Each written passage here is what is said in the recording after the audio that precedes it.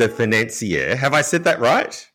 Financier. The financier, because a financier, that would be somebody, that would be your husband. No. Oh, gosh, you don't say that to him. Otherwise, he would be wearing a skirt. No. No. Enchanté.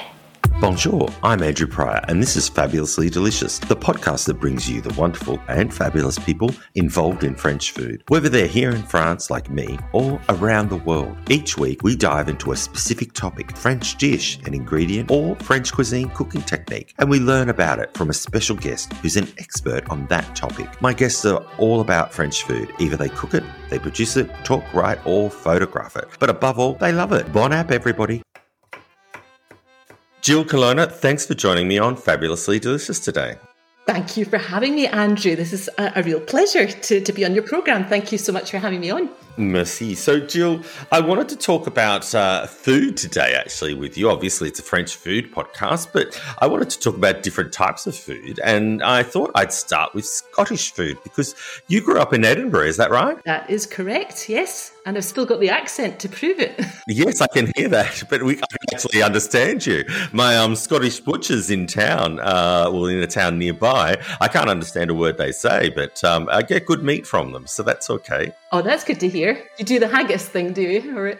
No, not at all. So I was going to say that we all know haggis as being Scottish, but what other dishes might we know apart from haggis that's Scottish food? I have to say that something I do miss here is a good Scottish breakfast. And when you got the eggs, you've got the fresh eggs here, it's all very well, but there's nothing to beat good old Scottish storing away black pudding. Yeah, it's I know that the French have their boudin noir, but it's nothing at all the same kind of thing. The Scottish black pudding it has to come from storing away. Is Scottish food a really heavy kind of food? Yeah, it can be. It can be. I mean, it depends. I mean, it depends if you want to be really healthy. You can eat the most amazing seafood. You can go to seafood cafes. You can have the most amazing fish, etc. And you can really be very good on that and do as you're told and eat it really healthily.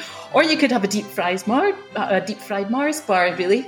Apparently, deep fried Mars bar was invented in Scotland. Yeah, and so was the iron brew as well. It's a fizzy soda that's supposed to be great for curing hangovers. Not that I know anything about hangovers, Andrew. No, of course not. There's something called Scottish porridge. So what's the difference? What's the difference between Scottish porridge and non-Scottish porridge? Is it just that it's like made in Scotland, so we call it Scottish porridge? Or are you like, my husband went to Ireland once and he had porridge for breakfast in the morning and they put a whole lot of Baileys in it. That's how he started his day, was Baileys and porridge. So what's the difference between Scottish porridge and normal porridge? Well, true, you could add a bit of Scottish whiskey.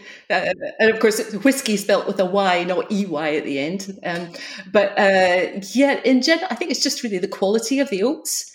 Because you can get oats here in France, but it's not the same as the Scottish oats. I mean, I've got my favourite oats that I even have delivered here every so often from Scotland, because the taste is different. It's really, if you're making a proper Scottish porridge, you're not mixing an awful lot of milk. You're just adding a bit of salt and making it with water. It sounds vile, but it's not. It's delicious. It really is. But it's true that, my grandpa used to sup away his porridge in a big bowl of it, and I could still hear him yet. It's a wonderful mixture of, when you've got the kind of salt in the background, you want to add all the toppings. It's the toppings, really, I suppose, because you would have the cream in the milk. I don't know if you had that in Australia, that you would get the bottles of milk and then you would get the cream at the top. And so whoever got that used to put it around the porridge, and by that time the porridge would kind of like solidify around.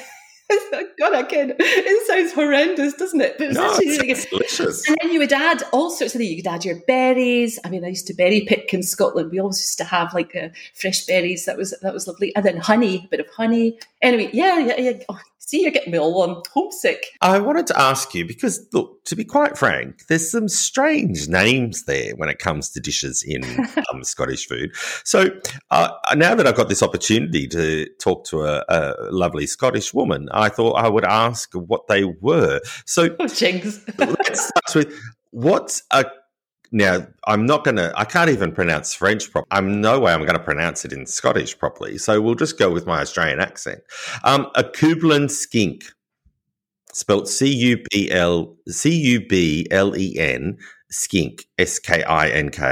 What's this? Cullen skink. Oh, a Cullen skink. Cullen skink. Culllen. Cullen skink. Yes. What's a Cullen skink? Well, a Cullen skink is a soup. It's a creamy, it's almost like a chowder, as the Americans would call it, a chowder, but it's a creamy soup that is actually not made with cream. I normally make it with milk. It's delicious. Lots of times I make it. It's made with it's made with smoked haddock. Oh, right. Yes. Okay. Okay. In Scotland, you say to make it properly, you do it with a Finnan haddie or whatever. But anyway, it's basically Scottish smoked haddock, and you're adding some potato and onion. I like to add a bit of leek or whatever, but it's a thick soup. But the reason why it's called Cullen skink is because it's come from the fishing town of Cullen on the east coast of Scotland, and skink is an old Scottish name meaning like a fragrance or a perfume, or like skunk smell. Another one, and I hope I'm not being rude on this one, are neeps and tatties. Neeps and tatties are what you would serve naturally with your haggis. You can't have haggis without neeps and tatties, otherwise it's not really the Scottish way to serve it. Neeps are basically turnips, neeps, and tatties, the potatoes. But what you do is it's real poverty. It's sort of like poor man's kind of food, because it's mashed potato, mashed turnips, and so it's just it's not like bangers and mash, but it's just like you don't need to eat it with any teeth, really. This one sounds like it might be the name for a police detective show. A Cracken, Cranachan. Cranachan. That sounds like a name of a British TV show, like it's going to have murders in Scotland. Murders in Scotland. Well, I could murder a Cranachan now and again, I have to say. Right, it's a very simple dessert. So, I mean, at a burn supper, you would serve the haggis, the bash neeps and tatties. Sorry, I forgot to say, the neeps and tatties, you would bash them. It's bash neeps and tatties. Yeah, I mean, it's... It sounds like a very violent place, the Scottish kitchen. Well, yeah, you've got the skin. Oh, do you know what? In fact, at our wedding, it was a very French and Scottish wedding. And so we had the Robert Burns thing to a haggis being done by a piper that comes in. He pipes in the haggis, comes in with the full Monty with the bagpipes and all that, and then they've got the scian dubh, which is the dagger that goes in your sock below the kilt.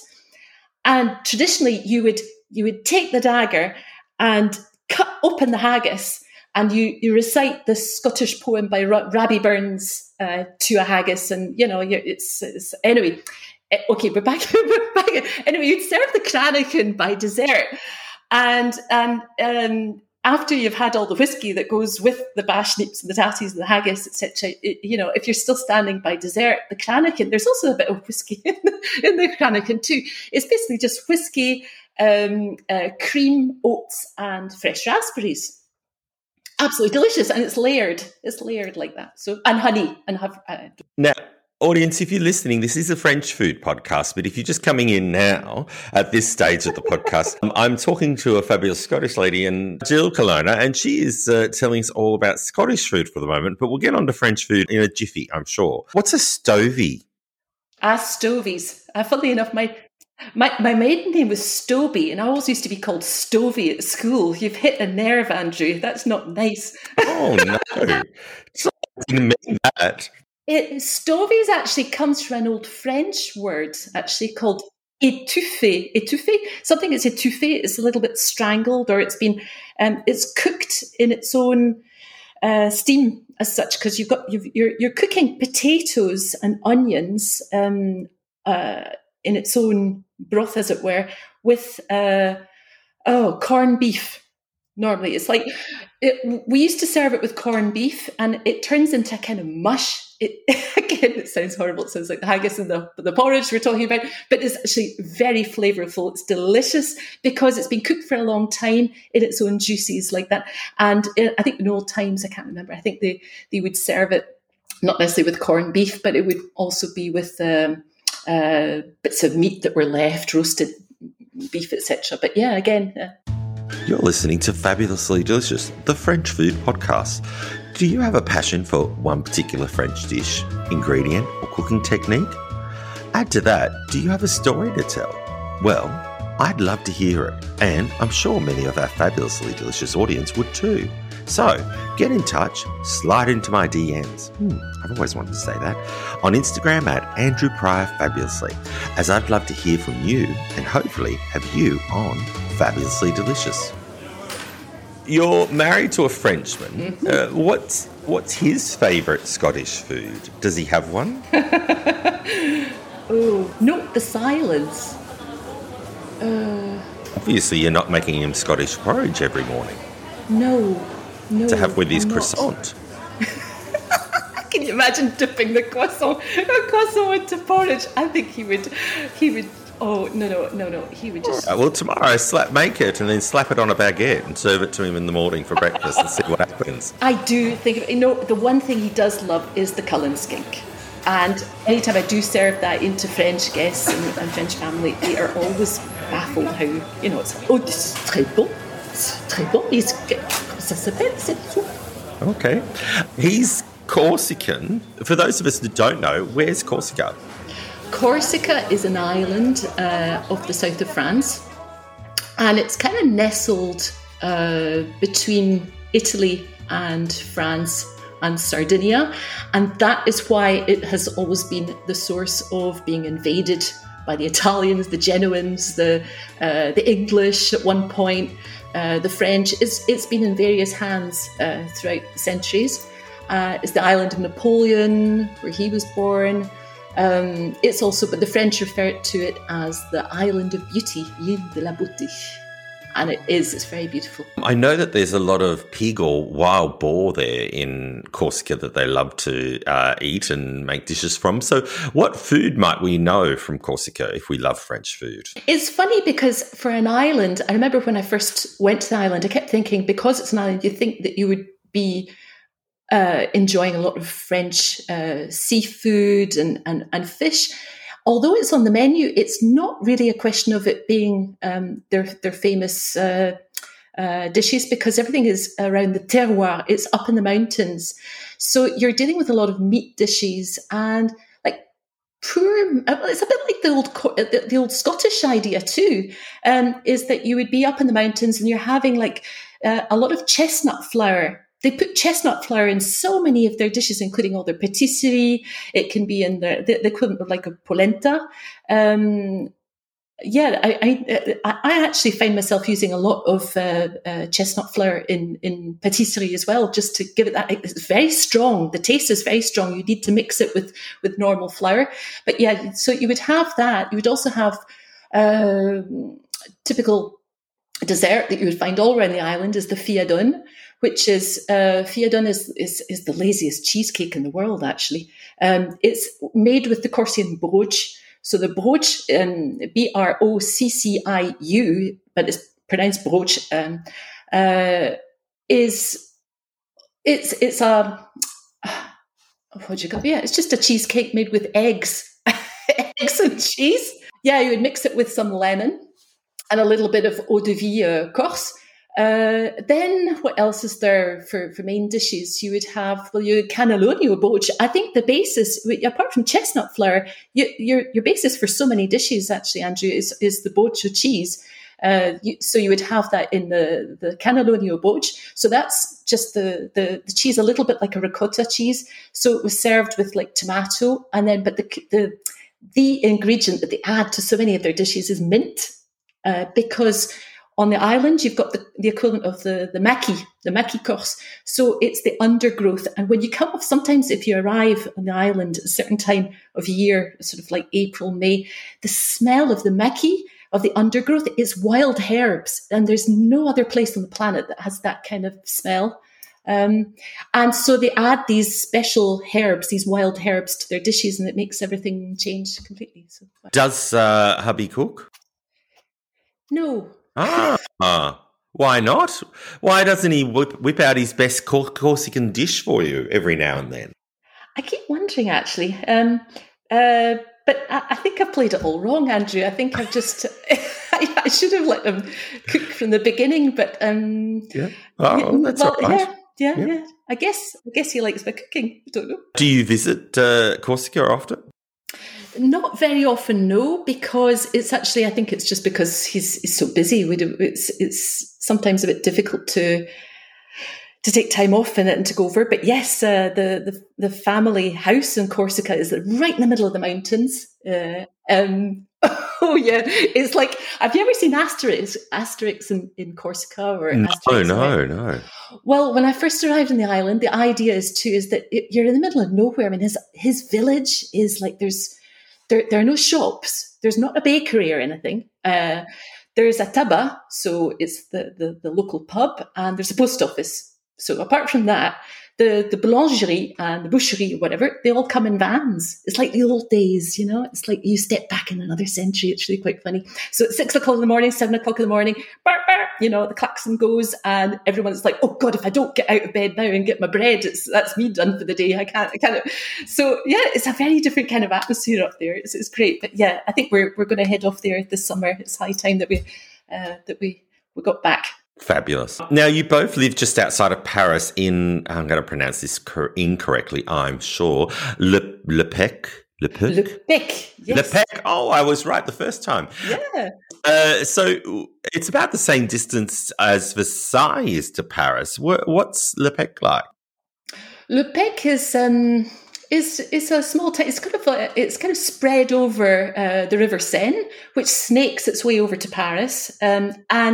But I think it's right next to the major town next door, which is just up on the hill, so we can see Saint-Germain-en-Laye from Le Pec. And in fact, Saint-Germain-en-Laye looks, if you look up the hill, you can look over to Paris at a distance and see the Eiffel Tower. You can see all the landmarks. It's really quite something, and it's a real gastronomic centre too. Yeah, okay. And what brought you to that part of Paris? I think it was when we had our kids. It was a question of coming out of town and seeing the birds, but a garden, that kind of stuff. Well, it's interesting that you mentioned birds. There's an island there that's a bird sanctuary. Is that correct, for migrating birds? Ooh. That might be why you've got so many birds there. It always takes somebody who doesn't live there to tell you where you live, and it's fascinating. Yeah, and that might explain why I see so many cormorants and all that are on the Seine just around. Thank you, That's Andrew. all right. It's okay. No problems at all, Jill. Thinking about life in Paris now and then life back in Scotland, what's the best thing about both places for you? One from Scotland and one from Paris. Well, it's funny. I would say one thing in Scotland, and it always strikes me when I go over, is that I do forget that, you could be standing at a bus stop, and before you get on the bus, you're already chatting with everyone around you that you've never met before. And, and then it's like, cheerio then, bye. And then you come to Paris, you can't do that. It's like, if you started chatting to people, some people would go, oh, no. And they'd walk away and think, who's this weird woman, I do it all the time, and usually I get a couple of euros. Especially when I do it on the metro. They'll just give me a couple of euros to shut me up and move me on. I've had a great conversation and I got money. I love it. I've been playing it all wrong. I should have done that. Totally. So it works without the hat then? Yeah. Oh, well, I always wear a hat because I've got no hair, so I've got to protect the hat, when I'm out in the sun. Yeah. Love it. Yes.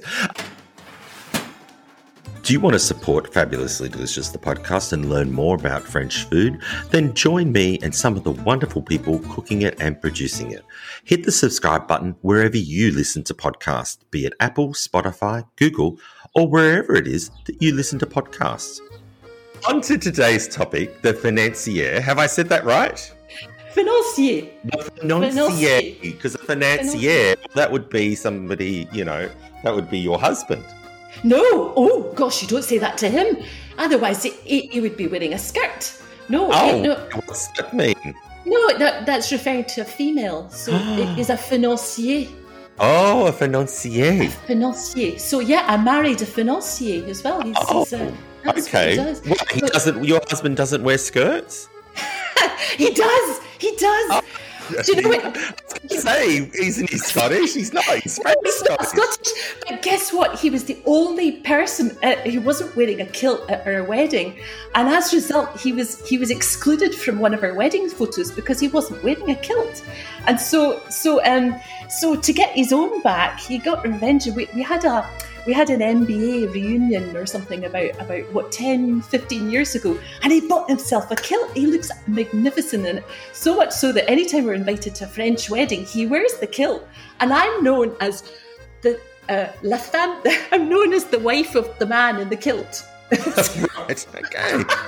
Right. There you go. Well, so like most things French cuisine, it's the simpler things that are often the best. There are how many ingredients in a financier? I need to count. Off the top of your head. Egg whites, almonds, butter, a little bit of flour, a bit of salt. We were talking about just 5 ingredients, I think. No, it's 7. And that's you just run through them now, but it is 7, isn't it? It's butter, egg whites, almond flour, salt. Bit of almond extract, I suppose. Or vanilla extract, and there's another ingredient. And it's going to be really what did we just say? Oh, God, wait a minute. Oh, here we go. See, I've been so involved with thinking about kilts. Yes. Yeah, I know. Wait a minute. Egg whites, butter, ground almonds, icing sugar, plain flour, pinch of salt. Butter. Yeah, butter. You can't have financier without butter. With the butter, you make what's called a beurre noisette. I love saying that. So, what is a beurre? Oh God! Now I can't even say the words. What is a beurre? Beurre noisette. Beurre noisette is just basically brown butter. But what I love about the French, how it's very poetic, because it actually, when you brown the butter and you're heating the butter in a pan first, as it browns and it's sort of like it actually chirps like birds when you can see that it's ready. But noisette is it chirps like birds. It chirps like birds. That's where you know the brown butter's ready. But the beurre noisette in French is for hazelnut. And funnily enough, when the butter is browned, it does take on the taste of hazelnuts. They smell like hazelnuts. Well, that's interesting, because does every recipe include almond flour, or can you replace it with, say, hazelnut? You can. In fact, that's one of the recipes in my book, second book, Tea Time in Paris. I use it with hazelnut flour as well. That's also delicious. But yeah, ground almonds is basically what's the original recipe. Yeah. Now, I make ice cream with egg yolks, obviously, because then it's ice cream. But I save the egg whites for a pavlova because I'm a very good Australian, and we all make pavlova in Australia. But the French, they save their egg whites for the financiers, don't they? They certainly do, but also for macarons as well, for making tuiles, for making mousse au chocolat, tons of things. Oh, how do you eat, or when do you eat a financier? Well, you would eat it more at goûter time. What is goûter time? Le goûter is it's like the official snack that the French have around about 4:00, and it kind of stems from kids coming home from school and having a snack before they get on with their homework or doing activities, and it keeps them going before dinner. So it's not a huge, gueuleton, as you would say. It's not, you're not stuffing your faces, whatever. It's just a little cake and something, or a little bit of chocolate or whatever. But that brings on to the history of the financier. I don't know if you want to talk about this now or later. Yeah, sure. But well, the goûter actually was was replaced afterwards because the Financier came about at the time where it was called l'heure de pâtissier. And the l'heure de pâtissier was the same thing. It was around about 4 o'clock, but that was the high society, affluent ladies, mainly ladies, who would be wearing these fancy frocks and wearing the hats, etc., and gloves. And they would be like standing around at counters, whatever it was. So there's all new fashion to be seen in these establishments in France, especially in Paris. And it would be around about the time that the Financier was remarketed as a Financier. That leads me to their origin story. So there are two origin stories, so to speak, for the Financier. The first is in the 17th century. So who actually invented them in the 17th century? Well, actually, there are two stories. I kind of like there are two stories that they were invented in the 17th century, but I've been trying to do a little bit of homework and trying to find out a little bit more about it. There's another story too that was around the Middle Ages that they started, and again it was made by the Holy Mary nuns, and they were called les Sœurs de Vistadine. And they were in the convents in Nancy in the Lorraine region. Anyway, they made these little cakes in an oval shape, made with the same ingredients, made with almond flour, with butter, and with egg whites. But the problem is that round about the Renaissance, it ended up going out of fashion to serve little cakes with almond flour because, in fact, nobody wanted to be poisoned. Bitter almond was the giveaway sign that there was arsenic. Oh, of course. Yeah, so you could hide the arsenic in the Financier. Oh, I've got to make a mental note of that. Yeah. Yes, because I'm always telling my husband, especially, I don't know if you've ever watched the movie 9 to 5, how you can accidentally mistaken the rat poison for sugar and sweet. Oh, no. Yes, apparently. So whenever I have a husband that, upsets me, there's always that sort of threat, isn't there, that there might be, the almond tasting something in your dessert. So that's a good thing to mentally note now. Yeah. That might be something we could use. There is two thoughts with the sisters as to why they made them. What were they? Well, it was like I think they had to use up the egg whites because they used the yolks. The nuns, the convent were using the yolks to make paint. Yes, amazing. So, what was that? So, is that why you have yellow-coloured walls in convents? That's a good point, Andrew. We're really getting into the history. This is amazing. I'm thinking maybe. I love it. It wasn't, from my understanding, it wasn't so much for colour. It was that it binds the paint. Yeah, but it's interesting because also in Bordeaux, you would also have, it was the other way around, you would have the monks clarifying wine with egg whites. And so they would say to the nuns, well, you get on with it and make something with the yolks, hen, That's it, the cannelé, where so anyway, yeah. So, but what I love about French cooking, especially with baking in France, is that so many of the cakes and patisserie is all around sort of like, you're either making it with egg yolks or you're making it with egg whites. And you're always in this vicious circle of trying to finish up your egg whites because you made something with the yolks. And, it's just like so much. Yeah, I love it. You're listening to Fabulously Delicious, the podcast that's all about French food and the wonderful and fabulous people that make it.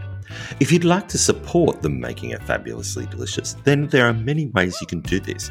But one of those ways is through Patreon, the link of which is in the show notes for this episode. For as little as the price of a cup of coffee a month, you can receive exclusive content just for you. So check it out. I'm sure you will enjoy, and also it's a way of you supporting me and the podcast and more fabulous French foodies. So what better thing to do than support Fabulously Delicious by becoming a Patreon member? One of the other things that it was thought to have come about was that it was to compensate for the prohibition of meat consumption. So what, they weren't allowed to eat meat, but they were allowed to eat lovely cakes? That's correct. Right. I read about that, but I forgot. I think that might have been a conspiracy from the patisserie industry, all those patisseries in the 17th century wanting to get more business, so they barred meat. Yeah, That's what I think it sounds is. like a good idea. I think it's all down to the arsenic thing and then the almond cakes coming out of fashion. But luckily, in the 17th century, I think it would be like the macaron as well, that all of these almond cookies went out of fashion and then they came back again in the 17th century. And then anyway, but to get back to the history of the Financier, it wouldn't be until a lot later, it wouldn't be until about 1890 that you would have this amazing marketeer that, you know, it was a chef pâtissier who had his bakery shop just around the corner from the Bourse, the stock exchange. Yes. Now, I just wanted to ask you about that. So first up, when the nuns were making them, they weren't called financiers. They were called, what were they called? They were, well, like the names of the nuns, they were called, believe it or not, visitandines. I can't even say it myself. Visitandines. Visitandines, right. Visitandines. And so then they became the financiers, like you just said, from there was the Bourse. So explain, what is the Bourse? Because I know what it is, because I used to live around the corner from it, in the second arrondissement there. So explain to those that might not know, what is the Bourse? The Bourse, well, is the stock exchange, and so you would have all the financial clients from this patisserie coming round using this local bakery, and so that we'd have the stock exchange around the corner from this pâtissier's bakery. And this Monsieur Lannes came up with the idea of changing completely the shape of it and making it look like gold bars, the lingots d'or. So he would change the shape to make it look like a gold bar instead of the oval shape. So does the oval shape have a hole in it? And it looks a little bit like a donut then? Because that's what I was always taught at Le Cordon Bleu when I did my patisserie course there. The financiers that I made there, they were in an oval shape with a hole in the middle, the mould. And so it sort of looked like a little donut, so to speak.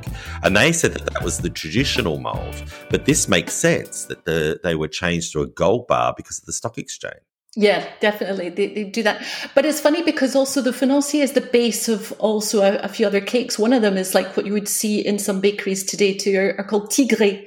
And by adding chocolate chips to them, they look like little tigers.